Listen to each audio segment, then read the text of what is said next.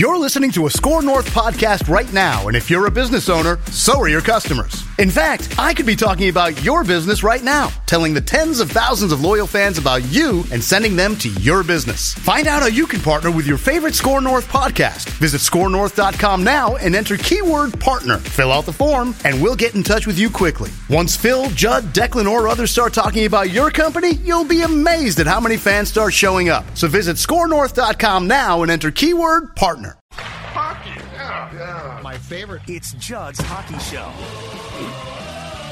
It is Judd's Hockey Show. It's a Wednesday edition of Judd's Hockey Show. So when those of you watching on YouTube see the screen, you're not only going to see the charming Declan Goff, the elderly Judd Zolgad, but also the beauty of the show, Jesse Pierce, our friend from the Bar Down Beauties, and of course the Before I Die podcast on Score North.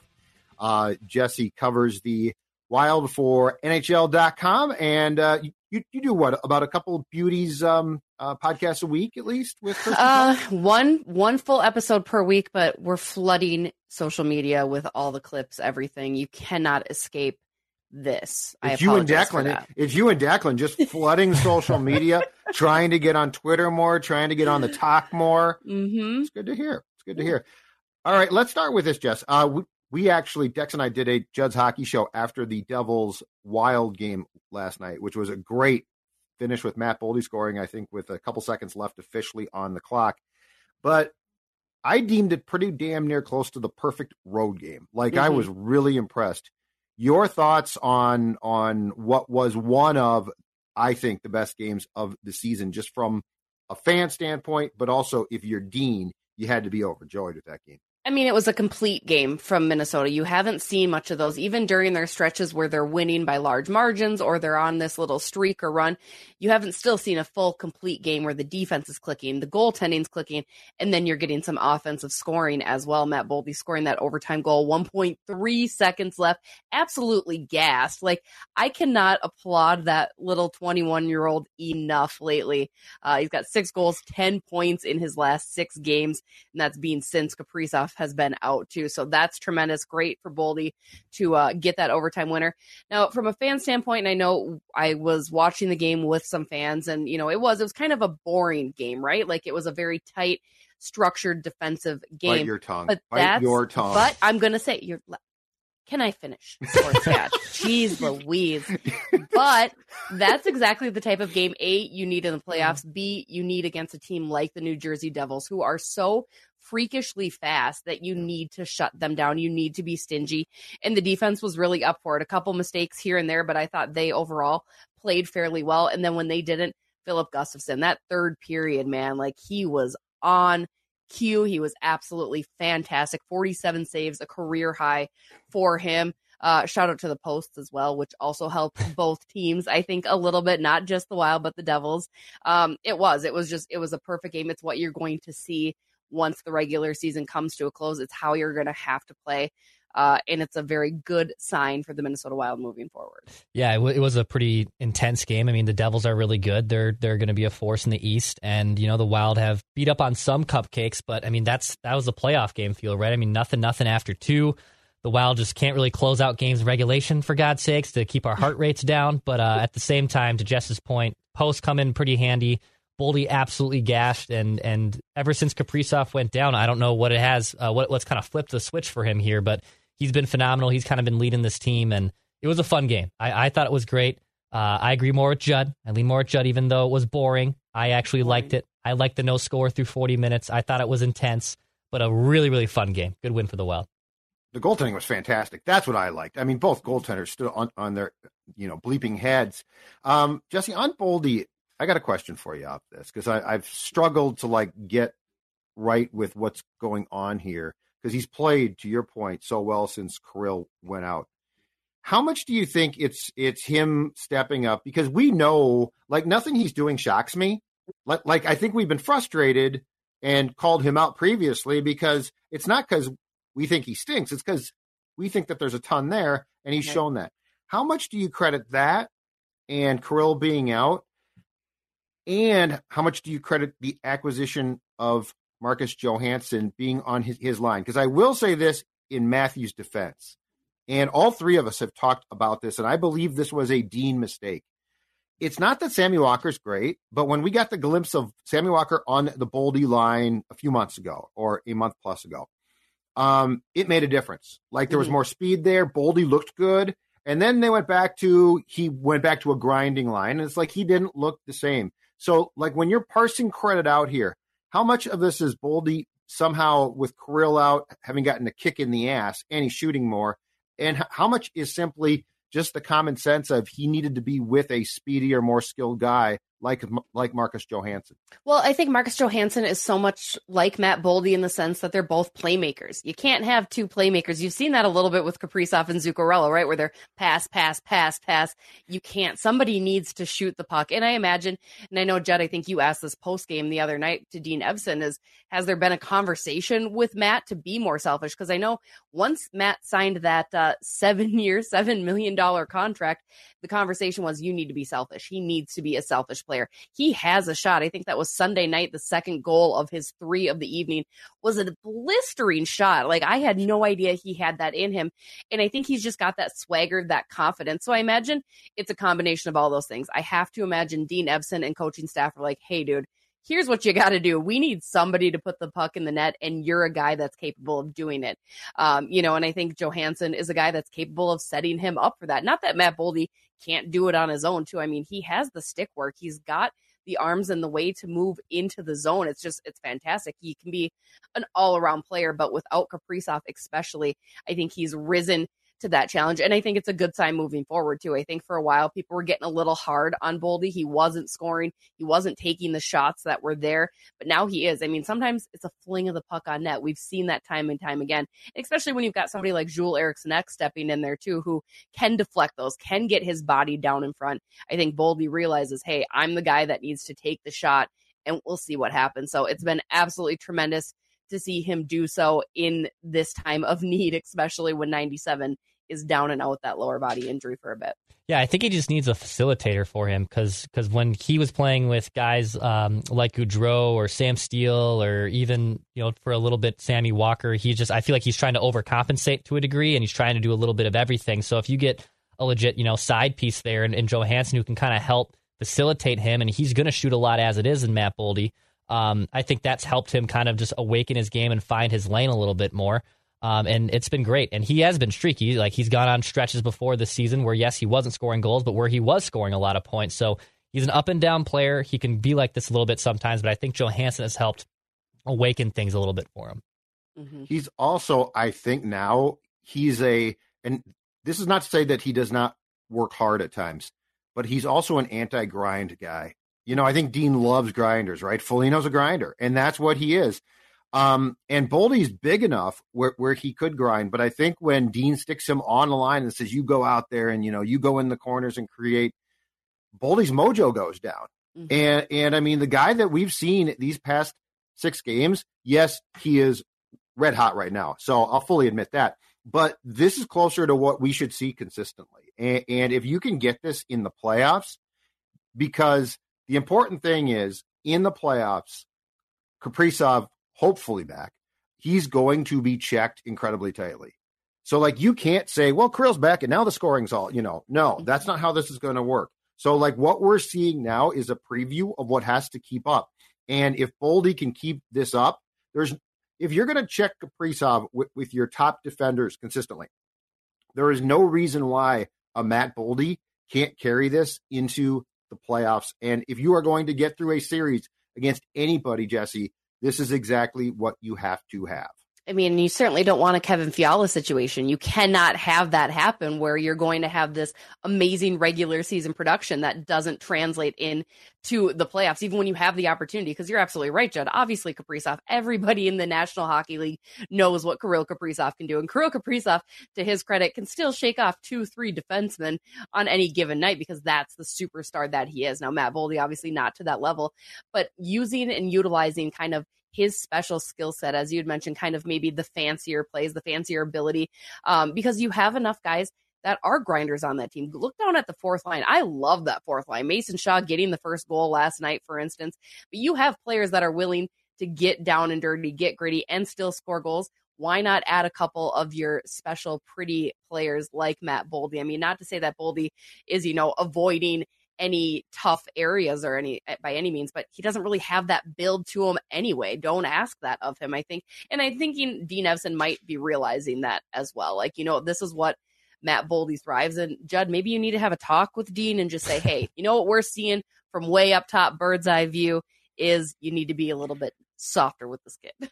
Why does Dean avoid my question every time about the team? He's like, the whole team's playing. I said, Dean, that's my point. The whole team is playing well. Every time it's like, we've always played like this. It's like, no, you haven't. I think it's sometimes it feels a little clicky in there. You're not at practice, so Dean looks at you and he's like, who the bleep is this guy? I think you're right. What's he asking? I don't know him.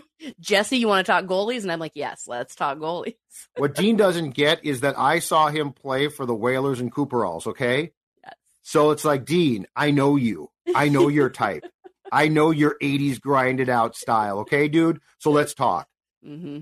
You got to bring it up. He loves talking Whalers. Bring that up next time. Smooth it in. I'll come to practice one day. There you go. I'm just ordinarily recording. Speaking of the fourth line, perfect segue into a topic that I think could be great fun here. Now, I'm going to do one very dangerous thing. I'm going to assume health, okay? Which obviously guys are going to get hurt. But assuming health in the playoffs, assuming Kaprizov comes back, I think he will. Assuming Nyquist is set to come back from his shoulder injury for the playoffs. I want to talk about line heathen, Jesse Pierce and Dex. I want to talk about who's in and who's out. Because I'll start off by saying this, Jess. I'm with you. That fourth line has done nothing to get scratched. Mm-hmm. Like no one from that fourth line. So, Jesse, we'll start with you. What are you thinking as far as Kaprizov obviously plugs immediately back in, but Nyquist as well? And more importantly than that, who the hell comes out? I mean, that's the toughest thing. And unfortunately, and I know we've discussed it on this show before, Dean kind of has an aversion toward the younger guys. So he will probably look at scratching a rookie guy like Mason Shaw or Connor Dewar, who again have done nothing to deserve being a healthy scratch. We've seen Shawzy sit out a time or two this year. I don't know that Connor Dewar has been a healthy scratch this season. I could be wrong. My unpopular opinion, and I've said it once out loud, and I get very sad to say it out loud, I might sit Marcus Foligno, and I know he's the type of guy that you want in the playoffs. He's that big boating presence. He's got an A on his chest. He's a personality. But dang, he has not done a heck of a whole lot this season for me on a physical standpoint, on a production standpoint, for me to really justify him being a constant when guys like Mason Shaw, Brandon Duhaime coming back from injury have done more. I mean, I would look at something like that. I know it'll probably never happen, and I know people are going to hate me saying I'm Marcus Foligno's biggest fan as a person, but that's who I would want to scratch. I think he deserves to take a seat at least once if he continues playing. Now, again, Foligno just getting back from a latest of a slew of injuries this year, and that could be why he has been so up and down and struggling to find his role. But I would look at something like that. I would really urge Dean to take a hard look at some of those guys and what they've really brought to the team. Because again, you asked me about Mason Shaw, Marcus Foligno, my decision's easy. I keep Mason Shaw and where it sits. This is really difficult. I don't believe, funny enough, and most teams, this would be an easy thing to make, but I don't believe Shaw, Dewar, Reeves gets broken up, and why would they? They have a good role here going. They're not going to mess with that chemistry. It's a good fourth line. I mean, for God's sakes, I thought Shaw was going to be the hero last night when he scored the first goal, and that's going to be the only goal that happens, but it didn't work out that way. So assuming Kaprizov comes back, you take, and I know yesterday Foligno was on the top line, but you take Foligno down, you put Kaprizov with Hartman and Zuccarello. I don't want to touch Johansson, Eck, and Boldy. That remains the same too. That line's been great. So basically, it's a combination and trying to fit four guys in three places of Duhaime, Gaudreau, and Sundqvist. I think Gaudreau is the one who he's not going to move because he's center, and just Dean loves him. Dean loves him. He can do never no ever wrong. Move. You can do no wrong in Dean's eyes. So he's his kid, right? He's maybe cemented. He'll go to a shootout too, and then Freddie Hockey comes in handy. Exactly. So. No shootouts, playoffs. But that's true. He does lose his one great thing. If you take away the five guys on the ice, I actually think Frederick Gaudreau is one of the best hockey players on the planet. So I think Gaudreau is cemented as the center in that line. So again, that leaves then 2 spots for 3 players. Do you take Duhaime out and put Foligno and Nyquist together with Gaudreau? But that means Oscar Sundqvist then could potentially come out. Like, I don't know any combination that has Nyquist on this team. Like, if Gaudreau is going to center that line, I think Duhaime is likely the one that's probably out just by skill. Like, you can take Duhaime out. I don't love that, but I can see why you would take him out. And then, is it Foligno and Sundqvist? Is it Sundqvist and Nyquist? Is it Foligno and Nyquist? I like Nyquist, too. Don't you want to see Nyquist? I like Nyquist, too. I don't know if there's a spot for him. Billy G will tell Dean to make a spot for him. Do you take Sonny out? I think you're right on Nyquist, and I also think that Declan's call might be so.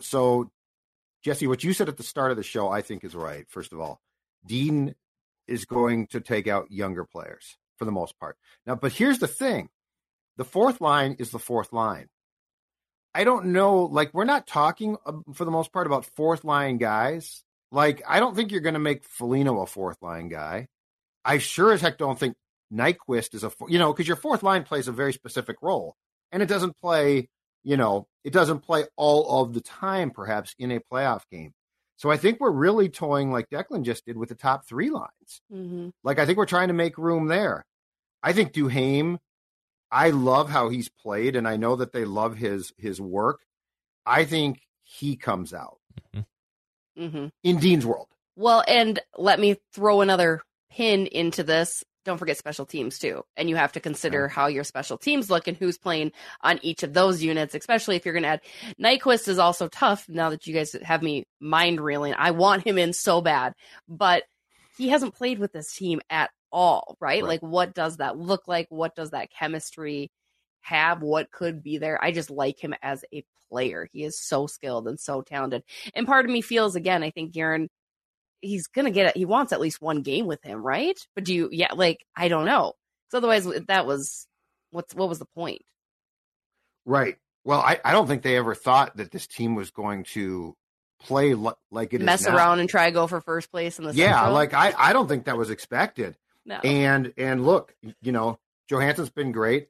Sundqvist, to me, he's not a sexy player, but he plays a very important role. Like I told Dex, I think he plays the Greenway role as God intended it. Mm-hmm. So, like, you don't have to wonder, is he going to show up? Now, he's not going to, it's not like he's flying around the ice, and he looks fantastic, but he does his role. I don't think he's screwing up. So he stays in.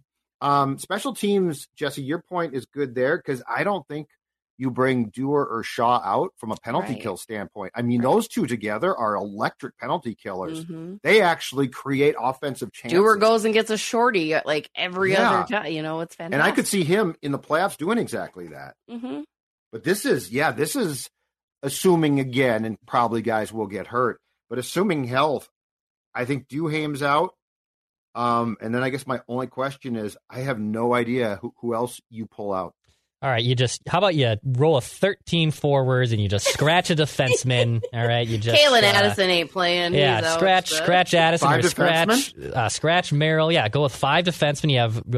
You'd have Spurgeon and Dumba and Brodin and Middleton, Klingberg as the 5th guy, and then you have 13 forwards with Nyquist and Merrill.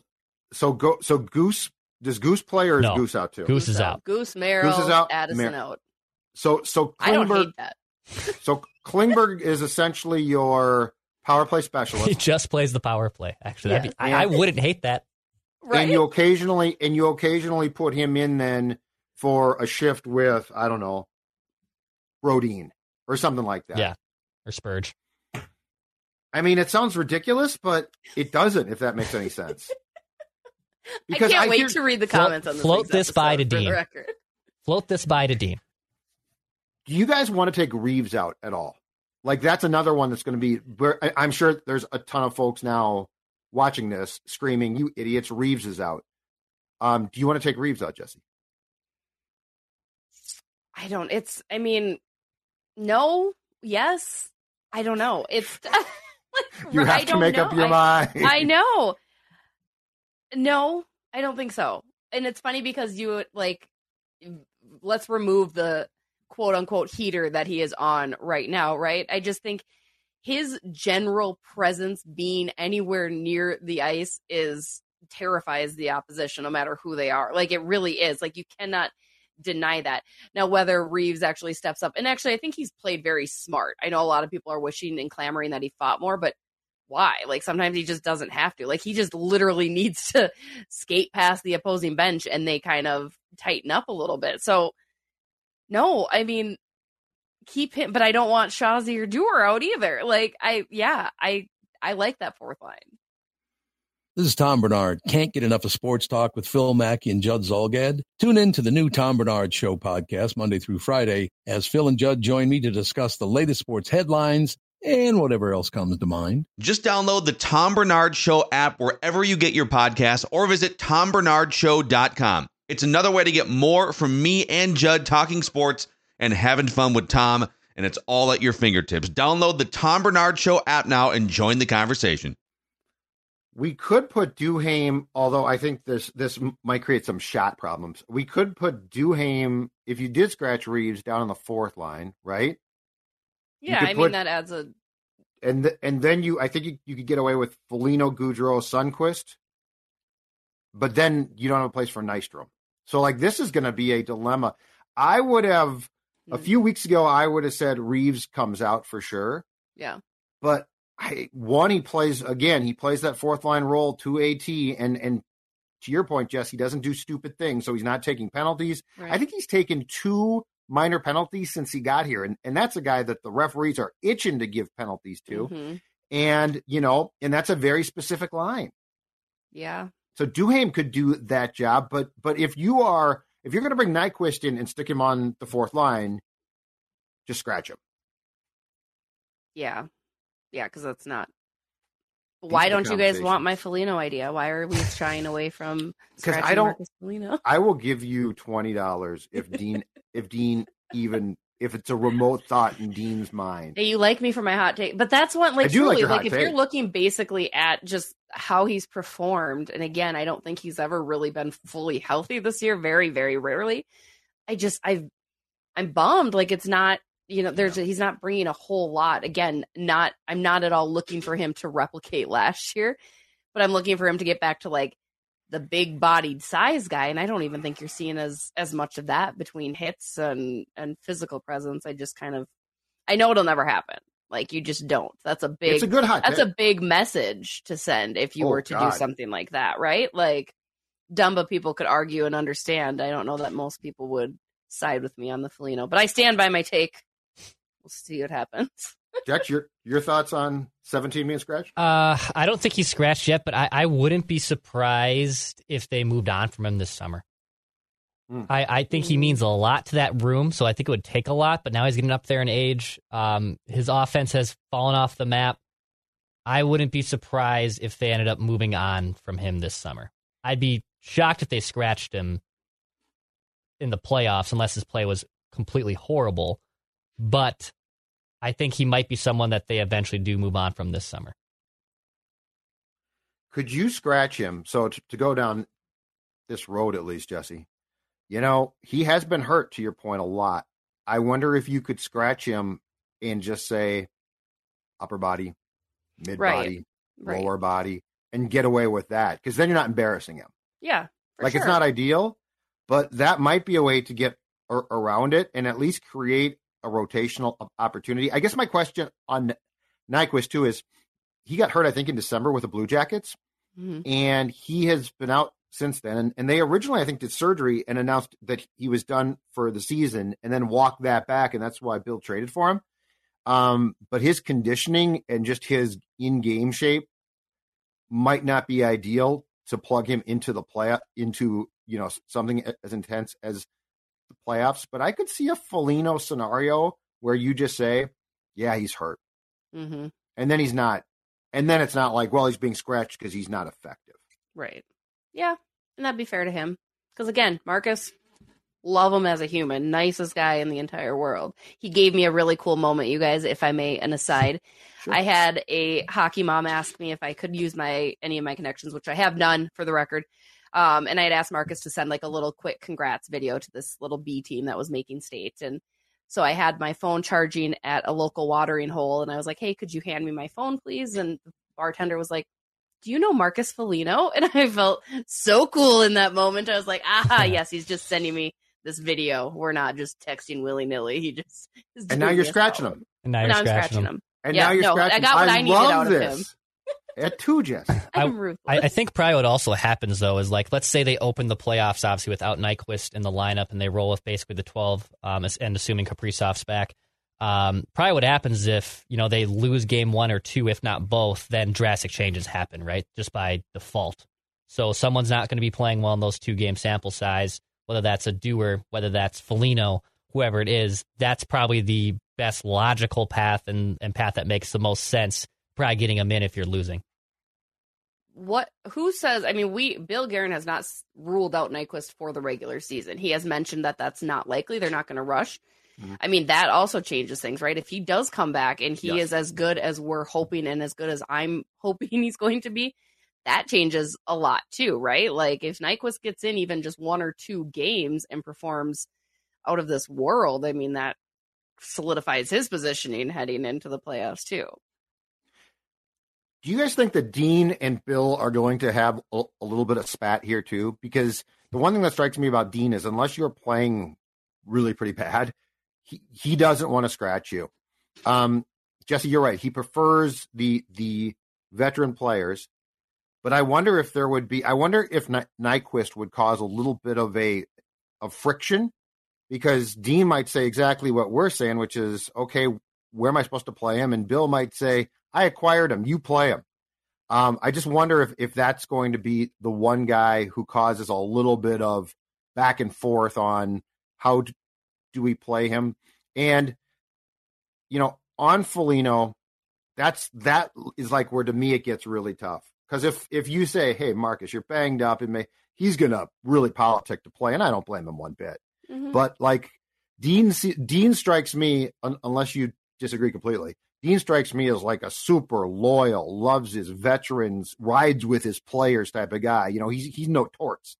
And so I wonder if that's going to create a little bit of back and forth. And as I said, friction in trying to decide, okay, if Gustav Nyquist is going to play, who comes out?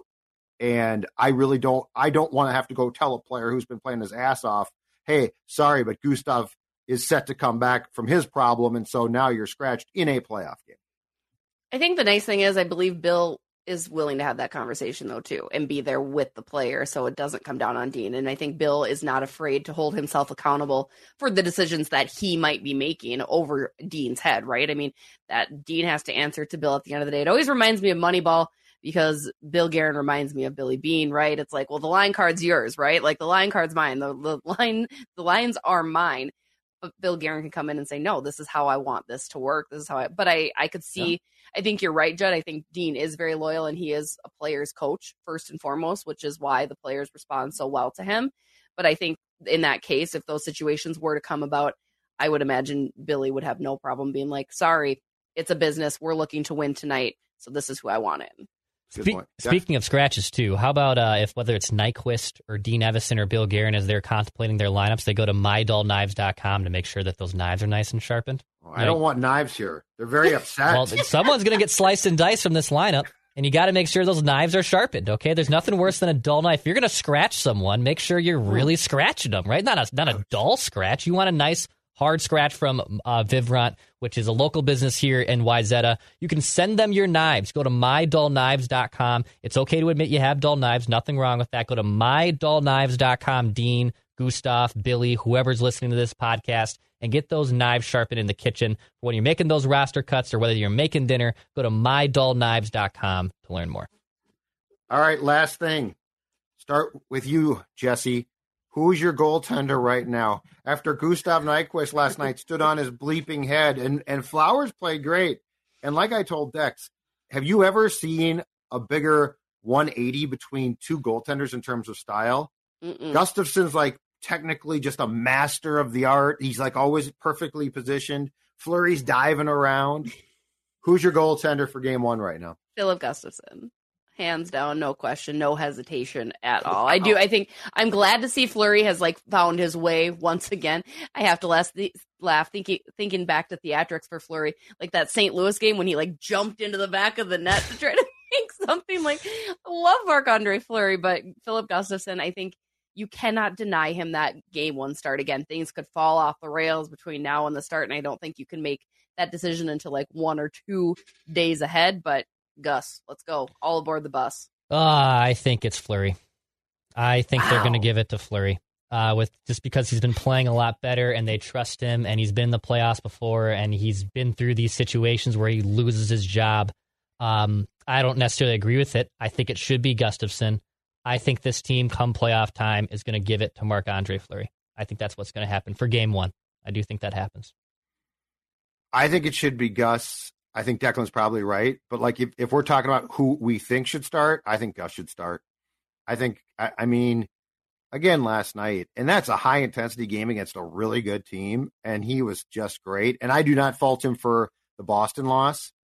There were some defensive breakdowns of the first class in that game that weren't his fault. Matt Dumba, and some pucks thrown, and Matt, come on, dude. Again, I saw him throw another puck away last night. That's not playoff hockey, man. Improve that crap. But I'm with Jesse on thought process. I'm with Declan on Dean. And look, the one thing that's going to be great fun, and I've brought this up for a couple of weeks now, but I really do believe this. This is going to be a test of Dean as much as the players to me. Mm-hmm. The playoffs last year, he was awful. Dean was awful. Didn't do anything right. Didn't adjust right. So there's going to be decisions made here. There's going to have to be lines juggled at times. I know you don't want to, but you're going to have to do that. And goaltending, you're going to have to make the right call damn well before game 6. See, and then maybe he has learned from that mistake, and that's why Marc-Andre Fleury doesn't start. I do feel, I hear what you guys are saying, obviously, with Flower, but I think they've all kind of come around to how Gus approaches each game. Like, that kid is so calm heading into every game. So I have to imagine that would be a nice thing to have back there in game one, depending on who you face, depending on where you finish to. And maybe that's it. Maybe it does come down to your opponent and who would be better fit. I mean, I think that's probably also a reason they went with Fleury last year over Talbot, because Cam had played awful against St. Louis. So it made sense to maybe go Fleury. So there's all the things to consider. I guess we'll have to wait and find out which, I do think if you started the Gus bus, it's a vote of confidence that would help him. Fleury should be fine with that. Like, professional pride hurt a little bit, but I don't think Fleury should be like shaken. Oh, I'm not starting. This is BS. First of all, if Gus struggles, he's in. Second of all, he's almost 40. Mm-hmm. So I will say this: if Gustafsson continues to play the way that he's playing for the most part, and you give him the game one start, that is a jolt of confidence that you are going to take away if he doesn't start that game. Mm-hmm. I think for me, that's something I'll believe from Dean when I see it. Fair. Like, I need to see it. And if he does it, good for him. All right, we're done. Jesse Pierce, Bar Down Beauties, the Before I Die in-season Viking podcast with our guy Thor on Score North. She does a fantastic job. And, of course, check out her written work, NHL.com, because Jesse never really rests. He's Declan. I'm Judd. We'll talk to you with Jesse next week. There's no room for petty bull.